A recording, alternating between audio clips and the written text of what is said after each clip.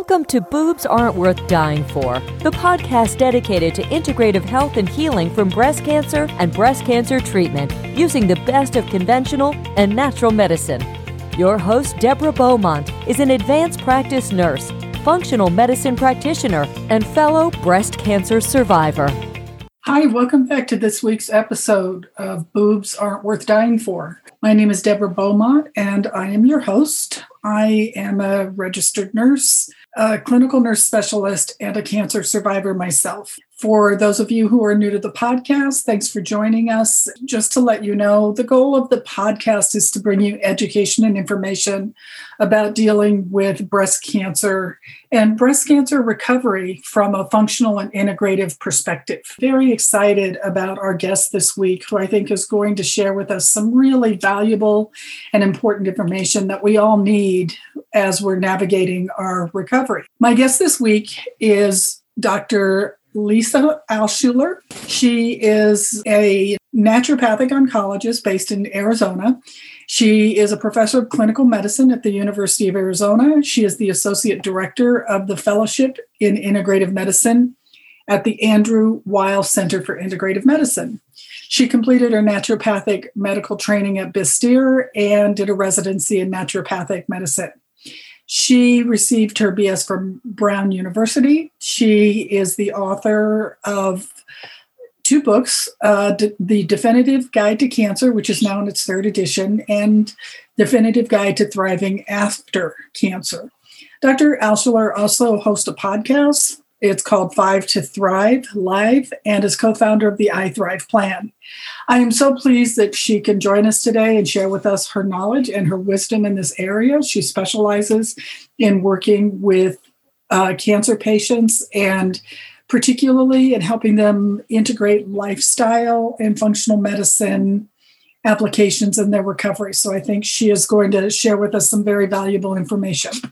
Thank you, Dr. Alschuler, for joining us today. Welcome to the show. Yeah, well, thank you for being here.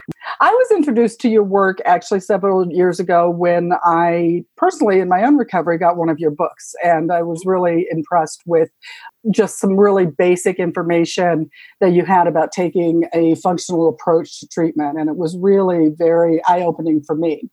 So I really wanted to maybe start off our conversation this morning asking you if you could just maybe describe an outline of what you consider to be a functional approach to cancer treatment and recovery, because many of our women are not familiar with that area of medicine.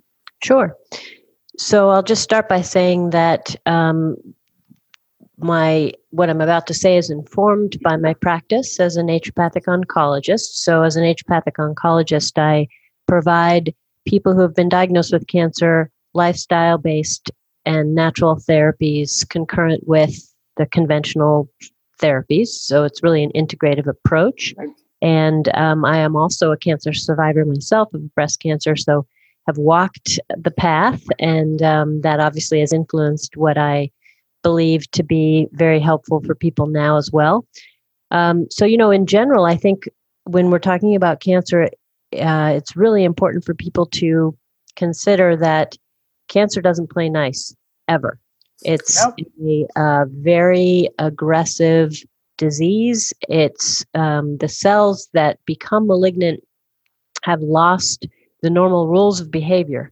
Right. So they're kind of like the bullies in the playground, and they just destroy everything in their wake. So cancer, unlike perhaps some other more functional type of conditions where we can experiment and try different things, cancer doesn't really give us that opportunity, and it's really important to hit it hard. So with that in mind, conventional medicine is actually fairly good at that and getting better, eventually, maybe not in our lifetime, but at some point, I think chemotherapy will be really a measure of last resort, and more of these targeted therapies will be used as just an example of how conventional oncology is evolving. But conventional oncology is really good at destroying cancer cells. And that's important, but that's all it's really good at. So in the meantime, cancer cells grow within our body. And in fact, for a tumor to establish itself, it needs to co-opt the behavior of the cells around it. And that's now referred to as the tumor microenvironment. And the quality and the character of that tumor microenvironment is very influenced by our lifestyle, by the food we eat, the exercise we do or don't get, our stress levels, supplements that we do or don't take. And that has a role not only in cancer control, but very much so in cancer prevention. So, for me, it's really important that we consider an integrative approach so that we're really paying attention to both the body in which the tumors are growing, as well as destroying the tumors itself. Absolutely. Absolutely. I like how you were talking about the fact that cancer doesn't play by the rules. And I think in my own education with my clients, one of the things that I hate to be the bearer of bad news is, particularly when it comes to breast cancer, is that many of them are not prepared for the fact that this is kind of a lifelong management program. Unfortunately, in the area of hormone-mediated cancers, we're never really out of the woods for that risk of recurrence. I think that's where these lifestyle factors really make a difference. Someone feels like they can really take control of their lives. I find that it's also very important to look at these things when you're recovering from the side effects of chemotherapy and radiation. As you said, that is an effective way to kill cancer cells, but it also has other impacts on the body. And I find that taking a functional approach, looking at lifestyle and supplementation is really important when you're looking at recovering from that. For sure. I think the good news in what you just said is that breast cancer used to be a pretty universal death sentence, even in the couple generations back.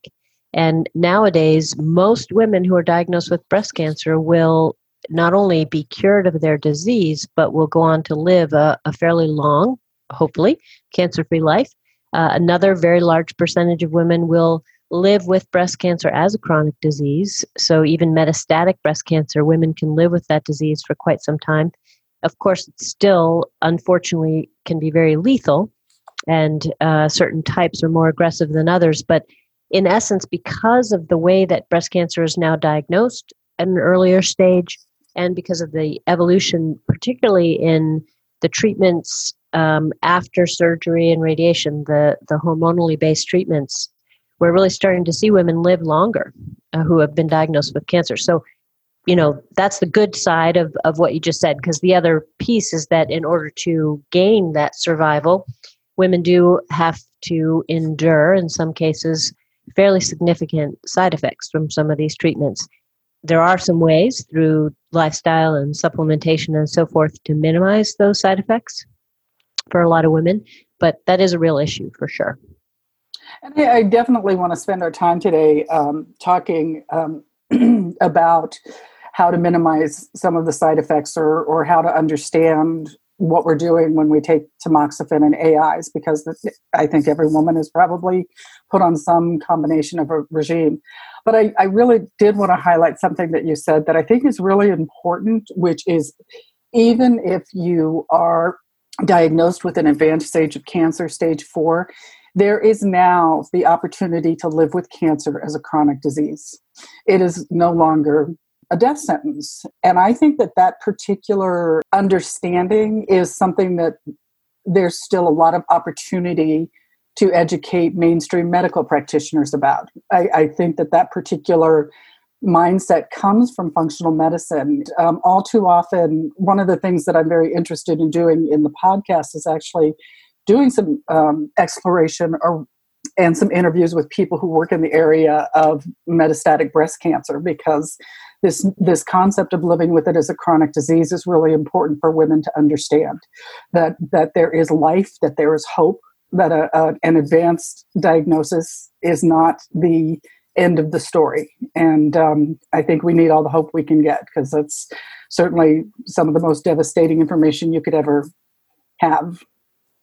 Yes, absolutely. And that's fortunately true for most women with breast cancer. And of course, I want to also acknowledge the women who are unfortunate in the type of breast cancer that they're diagnosed with, because for some women, it will be the cause of their death. And it's of no fault of their own. Right. Just there are some cancers that have a very aggressive nature and behavior. So, Well, just as a highlight, and for our women who don't know that, there are several different types of breast cancer. It's not just one diagnosis.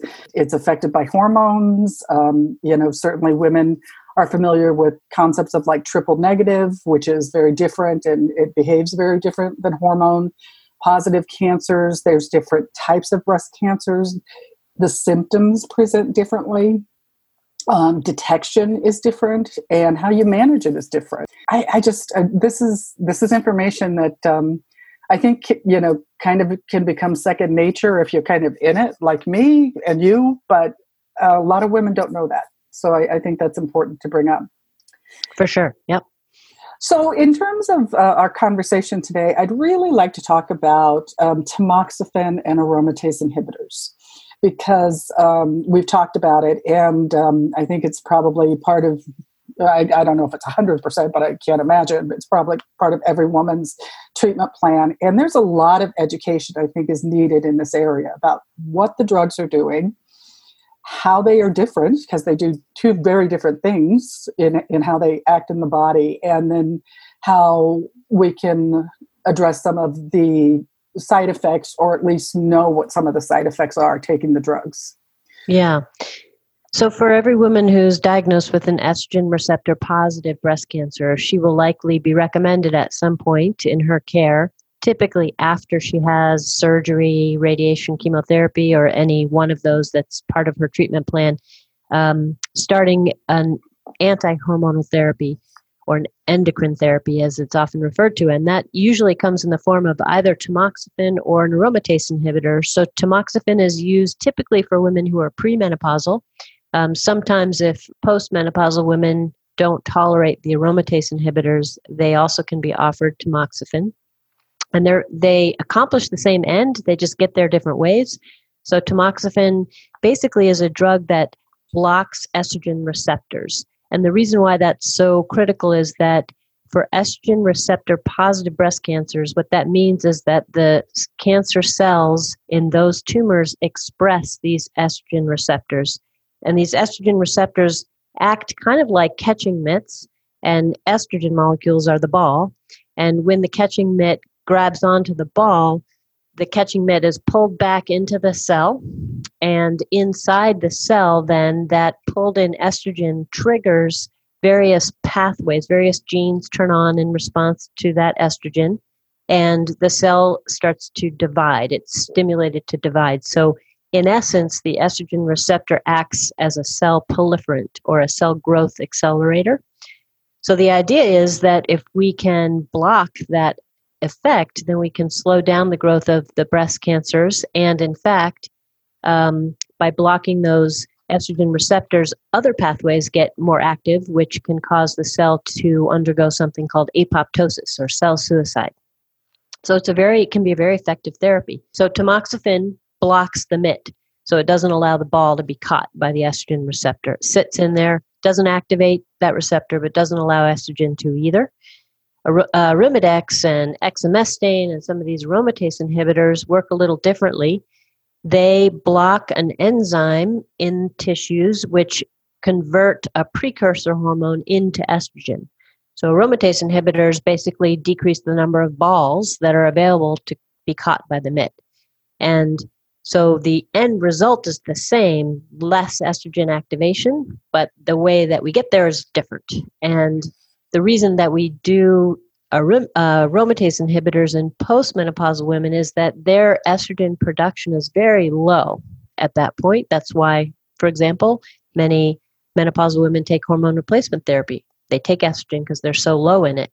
So there's less estrogen being produced. So something that additionally blocks the production of estrogen has a much greater chance of being effective.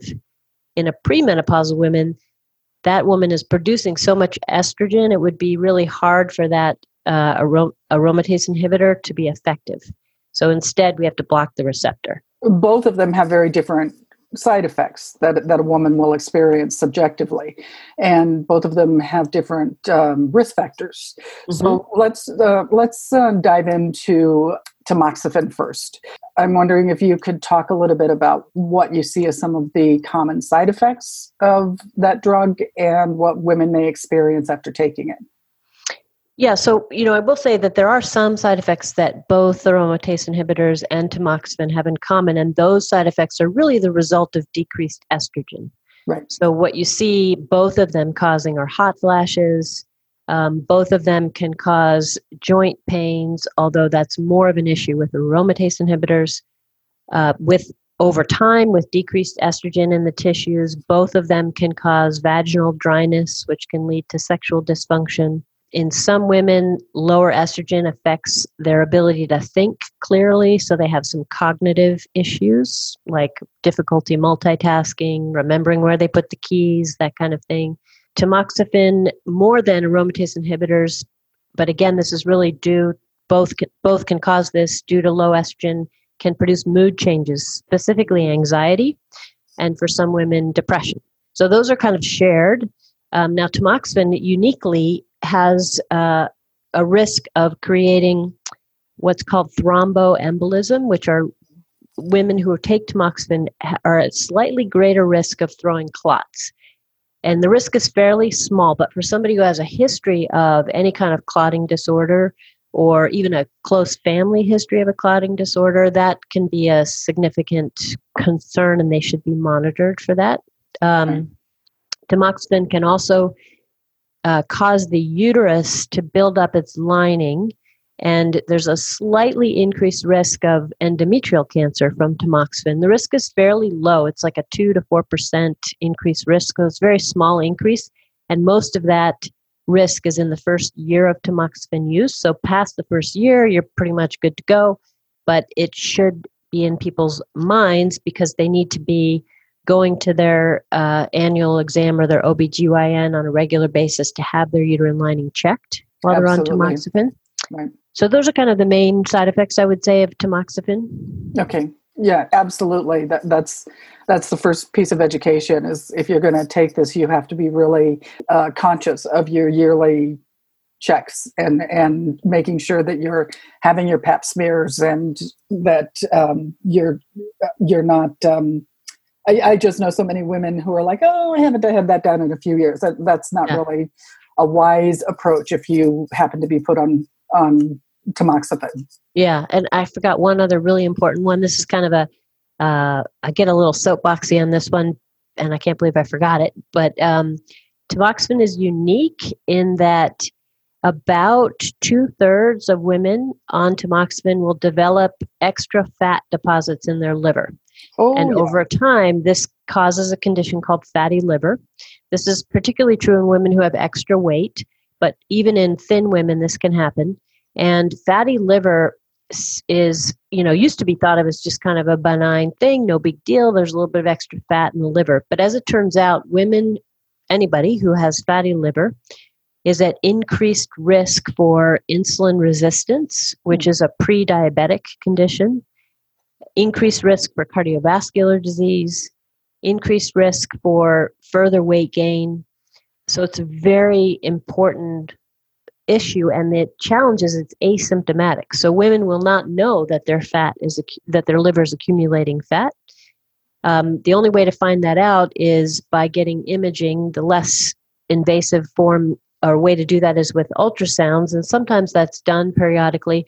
But there's also there's ways which we can discuss of kind of minimizing that risk, but also as women are on tamoxifen over time, it's a good idea to have their blood levels checked for hemoglobin A1C, for fasting glucose and fasting insulin, for measures of inflammation like C-reactive protein. These are things that are not typically done in a routine blood screening, except for the glucose, but will help to see, gosh, is there some insulin resistance starting to develop? Is there indication of inflammation?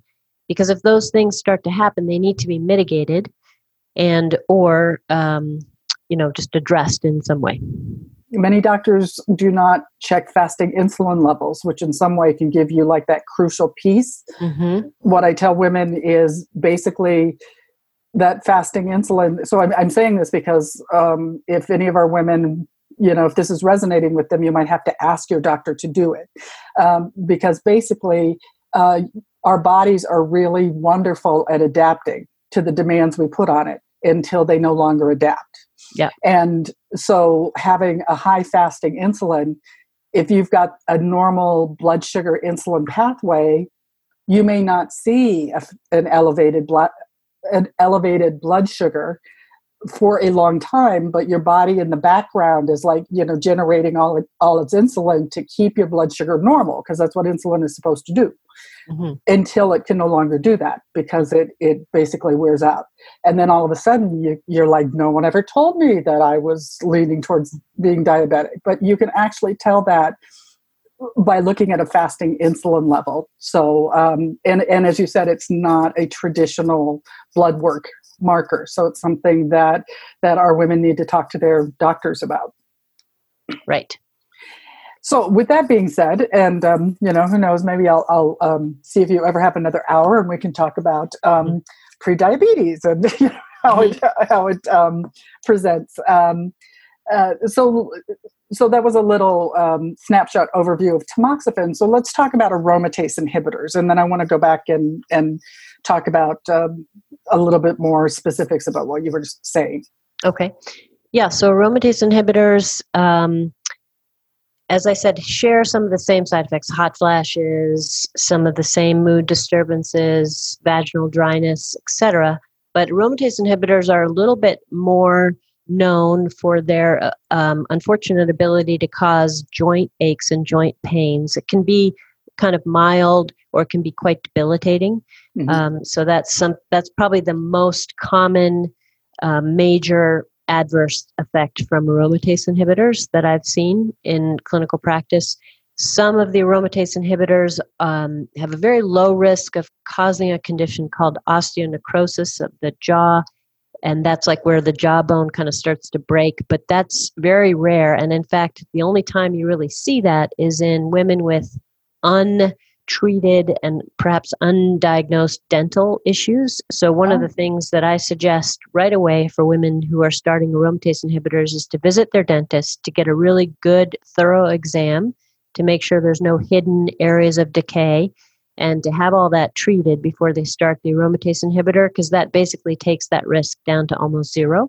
And then the other thing I'll mention with aromatase inhibitors is that there's a fairly low but not insignificant risk of some toxicity to the heart over time. So women who are on aromatase inhibitors do have a slightly increased risk of heart issues and heart disease, which is something that may not show up while they're on the aromatase inhibitor. It could show up well past the aromatase inhibitor. So again, from my perspective, women on aromatase inhibitors should be really cognizant of heart health. And, that of course can be mitigated to some extent through lifestyle, reducing stress, eating a good diet, exercising. And there are some sort of heart protective supplements that I'll often recommend. One of the things that I really emphasize in terms of my education when I work with women is also the increased risk of osteoporosis related to AIs. And it is not uncommon. And once again, it's not every woman, but as you said, one of the main side effect profiles is it does affect joints. And so anybody who is experiencing like joint pain, stiffness, I've heard of trigger finger, that can very well be related to the low estrogen, to Absolutely. The medication you're taking. There is also an increased risk of osteoporosis. Yes. So if you are already experiencing osteopenia, which is on the scale of osteoporosis, a demineralization of the bone, it may not be the best medication for you. I often recommend that at least the women that I talk to, if they can, to get a baseline bone density study and to monitor that. And if you notice it getting worse, then you really need to talk to your doctor about whether or not this is the best medication for you. Yeah, that's a really important point. And a lot of oncologists now will proactively suggest some sort of bone density medication support. So they'll often recommend Zoladex or some kind of bone density drug, which themselves, are somewhat controversial, especially in the world of integrative medicine. However, that being said, certain women, especially if they're younger and they already have osteopenia, they need to do an aromatase inhibitor, and they may, in fact, benefit from taking some of those bone density support drugs. Also, of course, from an integrative perspective, everybody on an aromatase inhibitor needs to make sure they have adequate calcium and vitamin D and magnesium intake, and that can be through a combination of diet and supplementation. There's also a really key role for vitamin K in preserving bone density while on an aromatase inhibitor. Yes, absolutely. And just theoretically, tamoxifen, for a long time, they didn't have aromatase inhibitors. Tamoxifen was developed before aromatase inhibitors. So in cases, say you are getting a bone density study, you are having increasing osteopenia leading into osteoporosis. Women who are even considered postmenopausal or who have gone through surgery to actually put them into menopause at a younger age, they can still benefit from tamoxifen, correct? They don't have to necessarily stay on an aromatase inhibitor if the side effects are too much for them. There's still some benefit to looking at tamoxifen even in postmenopausal women. Yeah, absolutely. The difference between the degree of superiority from aromatase inhibitors over tamoxifen is a matter of a few percentage points. So it's definitely fine for women to do tamoxifen if they cannot or should not take an aromatase inhibitor. The other issue we should bring up is that nowadays a lot of women are recommended to take 10 years of this endocrine therapy instead of 5, which was for a long time the standard recommendation. And the degree of benefit in terms of reducing the risk of recurrence with an additional 5 years is, again, a fairly small benefit. It's just a few percentage points, but oncologists know the lethality of this disease, so they go for any few percentage points, rightly so. So they will make that recommendation. And however, at that 5-year point, it's really helpful for women to know that it's not a matter of life or death, really, that extra 5 years, and that at that point, really, they should evaluate their symptom burden as a result of the medication compared to the potential benefit from extending it. There's also a test now that's available that uses the tumor tissue called the breast cancer index test, right, which will help the oncologist determine how likely a woman is to benefit from 10 years versus 5 years. More oncologists are now ordering the breast cancer index test at the time of diagnosis because they know this is going to be a decision point. And that's something that a woman should ask their breast surgeon to order when they're originally diagnosed, just to help give them more data so that they know whether 10 years is even something they should consider. I'll tell you that, once again, I'm all about empowering listeners with information. I was diagnosed with breast cancer in 2011. And although I don't typically go home and Google diagnoses, I went home and Googled, what the hell do I do? I was freaked out like everybody else. I wasn't in functional medicine at the time. And one of the tests that came up was an Oncotype DX test, which is what we had then, and it's even still available now.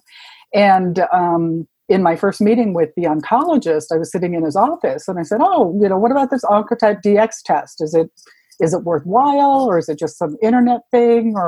And he's like, no, we can do that if you want to. I'm like, yes, I want to. Yeah.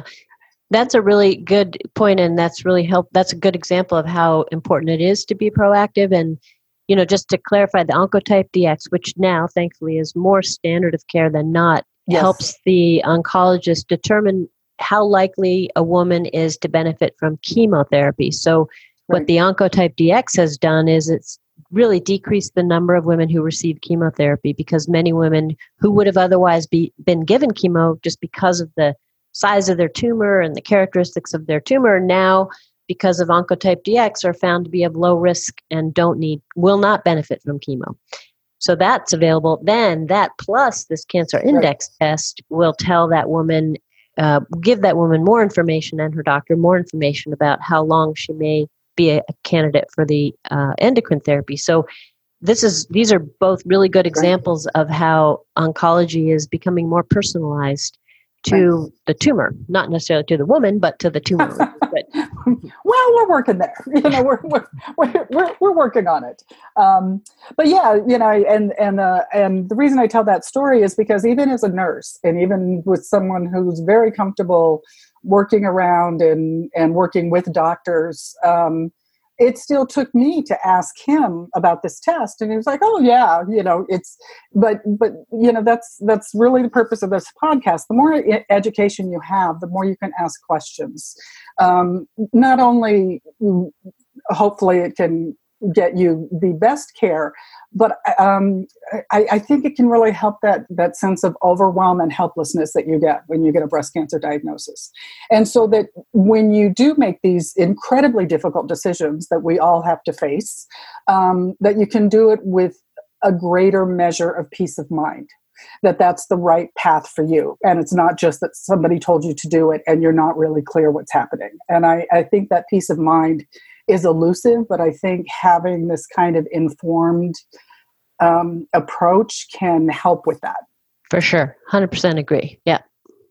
So given that, and I do want to say, just really quickly, you talked about 5 to 10 years, and I have another podcast that actually talks about how, what these statistics actually mean when they throw statistics at you, because it can be really intimidating. But with any of these treatments or with any of these meds, it's not like it's on an absolute scale of 0 to 100, and this gives you a 70% chance or whatever. It's always in percentage of your particular kind of tumor, and that's why doctors do biopsy and testing. So in my own case, when I got my Oncotype testing back, it told me that I had a 10% chance of recurrence, whether I did chemo or not. And I was like, okay, if it was a 70-10, that would have been a different conversation. But I'm like, it didn't change anything for me. And in the hormone therapy, so, so when they say that it gives you, a 50% chance, 50% of 10%, which is, maybe a 3 to 5% improvement. It's not on an absolute scale. So when you look at in my opinion, when you look at some of the risk factors, those numbers can go up too in terms of the complications you may have from them. So I think part of the balancing act is like, what kind of improvement can it give me in the statistical way? And what are the chances or the statistical probability of these complications? Yeah, you're raising such an important point, and it's very complex. People have to become kind of mathematicians when they're dealing with this. Absolutely. And unfortunately, also, I think what you're saying, which I often describe to my patients as, once you're diagnosed with cancer, there are no black and white decisions. It's all a shade of gray. And the reason for that is because it's all based on probability and statistics, as you're saying. And what you're saying is really important. Like, for example, if I tell you that if you exercise for at least 30 minutes at a moderate level 5 days a week, you will reduce your risk of breast cancer by 50%. You'll have your risk of breast cancer. That's true. And that sounds really impressive, which it is, but it's less impressive if your risk of recurrence is low to begin with, which is what you're saying. So if your personal risk is, let's say, 5%, you have a 5% chance of recurrence over the next 10 years based on your tumor characteristics, then we reduce that 5% to 2.5%. Right. So that's not as impactful. It's going to make a difference, but it's not going to really make a huge difference. On the other hand, if your risk of recurrence is 20%, and we can take that risk and have it, we're now talking about your risk moving down from 20% to 10%. So that's more significant. So, right. All these things are relatively impactful depending on your starting risk, which is the point you were making. Right. And that's true for lifestyle therapies. That's also true for these endocrine therapies. Generally speaking, kind of across the board, tamoxifen and arimidex and exemestane, all these aromatase inhibitors are used because they reduce the risk of recurrence by 50%, just like exercise. Right. And so that's why they're recommended. That's always going to be significant, but it becomes a different conversation. If somebody's has a low risk to start, they're taking this endocrine therapy, they're absolutely miserable. They can't walk anymore, so they can't exercise because their joints hurt so much. Maybe their bones are starting to break down, and maybe they, can't have intercourse with their partner anymore. I mean, their life is just miserable. And their starting risk is low. Maybe that 50% is not as impactful or not as weighty for them given their side effect profile. Right. So, not that there's a right or wrong decision for that woman to stay or not on the endocrine therapy, but that's just an example of how complex these decisions are and how it's really important to go into these decisions and evaluations knowing as much as you can, so you can always make an informed decision.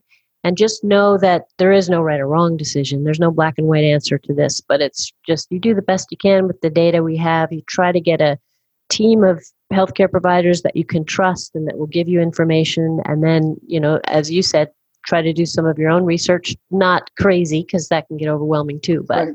Dr. Google is not the place to go to treat your breast cancer. But, and I also have to say, in my experience at least, getting this kind of perspective, a lot of times you're not going to get this from many traditionally trained oncologists. It's just not how they're trained. It's not how they practice.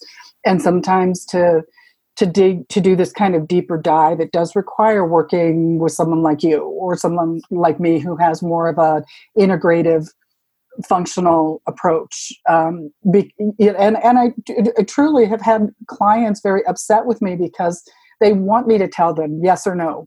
And I can't, because it's a very personal choice. It's never a zero risk. And what I can do is really inform people as best I can, but that ultimate choice is a very personal decision. And there's no one that can tell you if it's right or wrong. There's no one that can tell you if you're having debilitating side effects from aromatase inhibitors that you have to keep taking a medication that, like you said, is impacting every other area of your functioning. Right.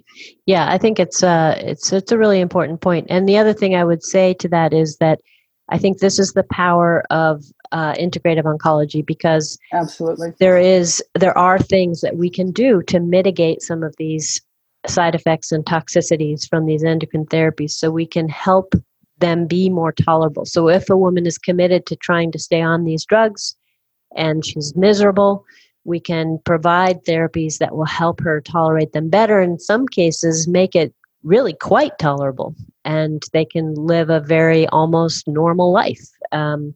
For other women, it's just taking them down a notch, but to a point where they can manage. And there's a degree of toleration too. Not every woman is going to experience these toxicities to the same degree. Some women sail through endocrine therapy. Absolutely. And some women are just, have horrible experiences, and we can't predict it. I still haven't figured out how to predict who's going to sail and who's going to sink. I was talking to a woman a couple of weeks ago, a colleague of mine, and she's like, "Oh, I take AIs. It's not been an issue." I'm like, "Well, hallelujah. I mean, that's great. That's not necessarily the experience for everyone, but more power to you, because we do know that they are effective in what they're intended for."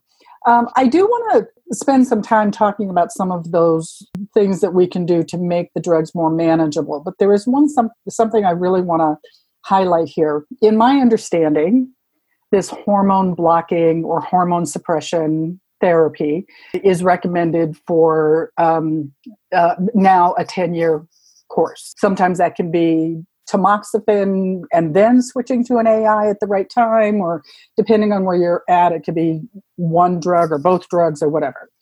But one of the things I've been hearing more frequently that is a little concerning to me is women saying that their doctors are telling them to be taking this for a lifetime, that they're going to be on this indefinitely. And I'm interested in your thoughts on that.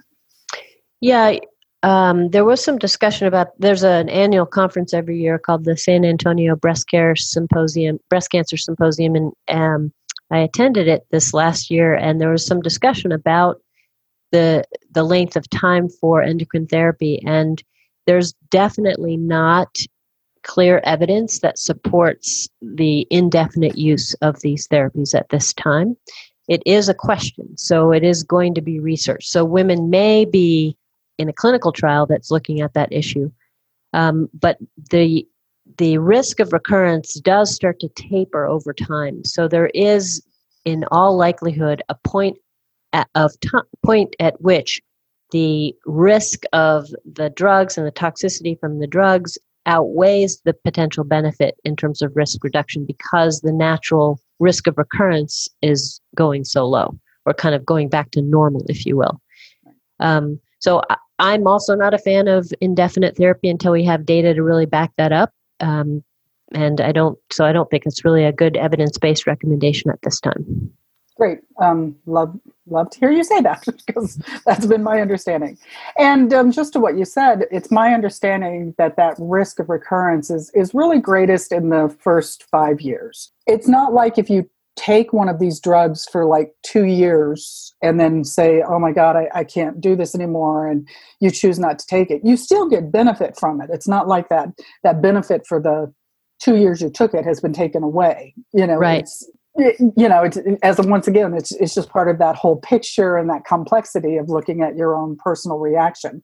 So even if you take it for 2 years and then it's like, oh, I can't do this. Well, you've still gotten that benefit of 2 years. And that first 5 years is a really crucial time. Yeah. And we don't know for shorter durations how much benefit you get as opposed to 5 years. But to your point, absolutely, you do get those 2 years worth of benefit.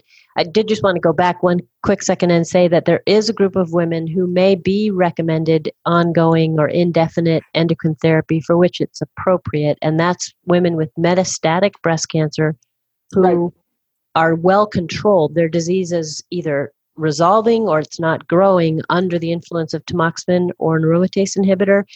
In the context of their other options for therapies, that's considered a very low toxicity option. So those women definitely should stay on those drugs as long as they work.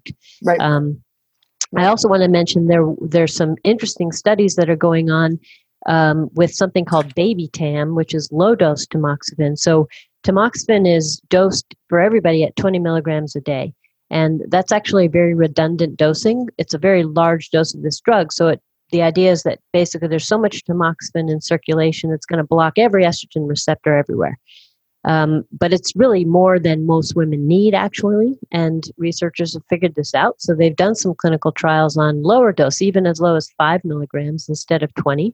Mm-hmm. And in women with ductal carcinoma in situ, sort of the so-called stage 0 breast cancer, it appears in these early trials that the low-dose tamoxifen is as effective as the high dose in terms of preventing their risk of developing invasive cancer, breast cancer, and is really well tolerated, almost no side effects. Right. In fact, no side effects more than the women on placebo. So now these trials are starting to move into the women with invasive breast cancer, and to see if a low-dose tamoxifen is an option, which I'm personally very excited about, because if they can get the benefit of the tamoxifen without the side effects, we've hit a jackpot. It's a double winner. Yeah. I'll tell you, just from my own personal perspective, this has always been my question, because my career was based in being a pediatric ICU nurse. So every drug we give is individually calculated for that child's body weight. You would not give a newborn infant the same amount of Tylenol you would give a 10-year-old. I mean, so my doctors get really frustrated, because that's always my question. Like, could we look at this in terms of graduated doses? Because, that is a question. Is the same dose needed for every woman? Dependent of your body size or your metabolism or your particular characteristics. So this kind of research is really exciting to me, because it's really consistent with the way I kind of view things anyway. But I'm a old nursery and PICU nurse, so I do math in my sleep. So people actually love to travel with me to foreign countries, because I can really do conversion rates really. I bet. lightning speed, because it's just what I do. So in our last few minutes, I would really like to go back and explore what you were talking about this fatty liver. a little bit more, and what women can do to not only be proactive in identifying it, but what they can do to address it. And I think that will just naturally lead into what I would like to conclude with is that even if a woman chooses to stay on these meds with the side effect profile that they have, what are some of the things they can do to make it more manageable? Yeah, so big topic, which we won't be able to cover in great detail, but I will say, so for the fatty liver, there are some really key critical things that every woman on tamoxifen should do. Number one is to eat a plant-forward diet. So a diet that's plant-based, because plants, vegetables, fruits, even whole grains, have components in them which naturally reduce the inflammation and increases basically the resistance, let's just say, on the part of the liver against this fat becoming inflamed, which is when it starts to cause problems. So eating a plant-forward diet is number one. Number two is regular exercise. Exercise is the most effective way, actually, to start to lower the amount of fat that's stored in the liver. So with the diet, we're keeping the fat from getting inflamed. With the exercise, we're trying to reduce the amount of fat in the liver. And we know from lots of studies that exercise also has the advantage of reducing the risk of recurrence. As I mentioned earlier, basically having the risk of recurrence. So we want to do at least moderate level of exertion, so somewhat breathless, 30 minutes a day, and more is better. So the more exercise you get in terms of time and intensity, the more benefit you get. And then so you're referring to aerobic exercise and resistance, and all of it. And resistance. Yeah, that's which is also good for your bone health in general. And yes, 100%. And then the third thing I would say is the biggest dietary factor that directly causes fatty liver is high fructose corn syrup. So you find that in sweetened drinks. So women on tamoxifen should not get anywhere near high fructose corn syrup on a regular basis. So that would be sodas and a lot of juices. And just taking that out of the diet will help to mitigate some of the effects of the tamoxifen. So those would be the three things I would say just right off the top. Add to that, because I for a while there was this designer coffee shop, and they would make these absolute fabulous lattes, but they would make it with agave syrup. Tasted wonderful, but not so good for you. So after I had my little romance with that, really had to look at coming off of high fructose corn syrup, which agave syrup is. It may be natural. It does not mean it's healthy. It's where we all need to become in the habit of reading labels, because high fructose corn syrup is added to things you would never even imagine. And you can read the ingredient list, and it's usually listed as number 2 or 3. Hamburger buns, hot dog buns, a lot of prepackaged food. You may not even think that the food is sweet by taste, but it's still got high fructose corn syrup in it. So like you said, this is the one directed thing that you can do, but it's something that you sort of have to teach yourself to start reading labels, and you'll be surprised how pervasive it is in so many ingredients and so many products we buy in the store. Mm-hmm.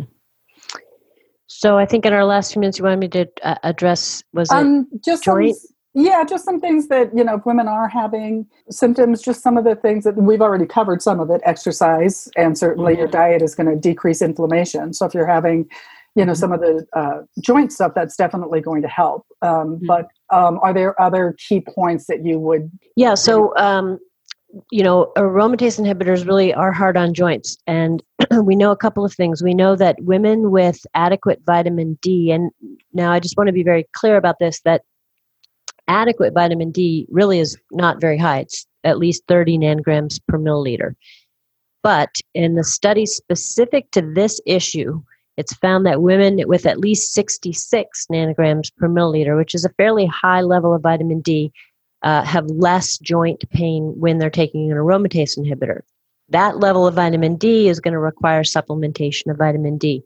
I would not go higher than that because vitamin D has a U-shaped curve. So you get diminishing returns with higher amounts of vitamin D. More is not better with vitamin D. Some practitioners are sort of in this fairyland of trying to get people's vitamin D up to 80, 100, 120. There's no data for that. And in fact, that's probably starting to reverse some of the effects of vitamin D. So there's a really kind of a sweet spot, if you will, for vitamin D in this instance, meaning joint pains from aromatase inhibitors of about probably 50 to 65 nanograms per milliliter.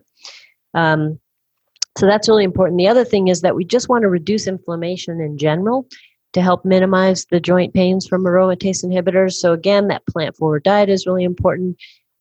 Removing inflammatory foods like processed foods, in essence, people that are intolerant or allergic to certain foods should take those out of their diet. Making sure their joints are well lubricated with essential fatty acids from fish, seafood, nuts, seeds, and or supplementation of fish oil or algae oil. And then just kind of our classic anti-inflammatory compounds, things like curcumin, or there's an herb called boswellia. These are all things that can help, and they play well with aromatase inhibitors, so you're not going to interfere with the effect of the aromatase inhibitors. So those are just, really quickly some things that people can do. So just really the point, I think, is that there are ways to lessen that joint pain. And I like what you're saying. I mean, supplementation certainly in today's world and with our diets is important, but it's important to have good quality supplements, which is a whole other topic. Mm-hmm. I sometimes think in the cancer world, and understandably, women, I recently had a woman call me and she was taking 55 different supplements. And I was like, whoa, let's take a look. Why are you taking this? Where did you get the information? And unfortunately, a lot of that information came from the internet. And it was like, let's look at, primarily, some of the basics, just some basic things that we know will support you. And I think sometimes in cancer, like the minute you look it up, I don't know how it works on the computer, but all of a sudden you'll be getting all these ads about all these different supplements, for cancer. And it's not like we have to go for every one that gets thrown our way. It's a matter of making a knowledgeable and informed choice. 100% agree. So we are at the end of our time. I'm wondering if there's anything that you'd like to wrap up with, or if you'd like to, give any contact information or information about your book, if women are interested in reading more of your information and thoughts on this. Yeah, thank you. Well, thank you for having me on the show. It's been a delight. And yes, my book is Definitive Guide to Cancer, an integrative approach to prevention, treatment, and healing. And it can be found on any, Amazon or any national bookstore. My website is drlise.net. I do have a clinical practice. It's very limited, but I work at a clinic called Naturopathic Specialists with 2 other naturopathic oncologists who are excellent. And that website is listenandcare.com. Oh, I love that. There's also a whole network of naturopathic oncologists in the United States. And we have a website, and there's a directory on that website. And so you can search for one near you. And that website is ONCANP.org. So it stands for ONC, like oncology, Association of Naturopathic Physicians. So ONCANP.org. So I would encourage people to look there as well. Great. And I would like to even add to that, depending on the practitioner, even if you live in an area where there's not one locally, many, especially in today's world of COVID, many are available to do telephone consults with you and, at least give you an overall game plan that you can take back to your local care team and implement. So it's not necessarily something that you need to have somebody next door. Yes, very good point, and very true. Most of us are doing some form of telemedicine these days. Yeah, exactly. And even my doctor, who is 2 minutes away from my house, is still doing telemedicine because it's the world we live in. So thank you so much. I think this has just been so, it's just going to be so helpful. This information is basic, and I think it's just we all need to arm ourselves with as much information as we can so we can be an active participant. as I tell people, it's like once you get diagnosed with breast cancer, you've joined a private club that you didn't really want to be part of, but you're there. So, so this is the way that we can support each other. And I really appreciate you joining us today. Thank you so much. If you have any questions, you can contact me at radicalhealthrn@gmail.com. There will also be show notes and links to some of the stuff that we talked about today. Thanks for joining us today. If you have comments or questions about today's episode, or how functional medicine can help you in your own recovery from breast cancer, you can contact Deborah at radicalhealthrn@gmail.com. You can leave positive feedback and subscribe for future episodes on iTunes or wherever you get your podcasts. Check out Deborah's website at www.boobsaren'tworthdyingfor.com for show notes, educational info, and other important links. Until next time.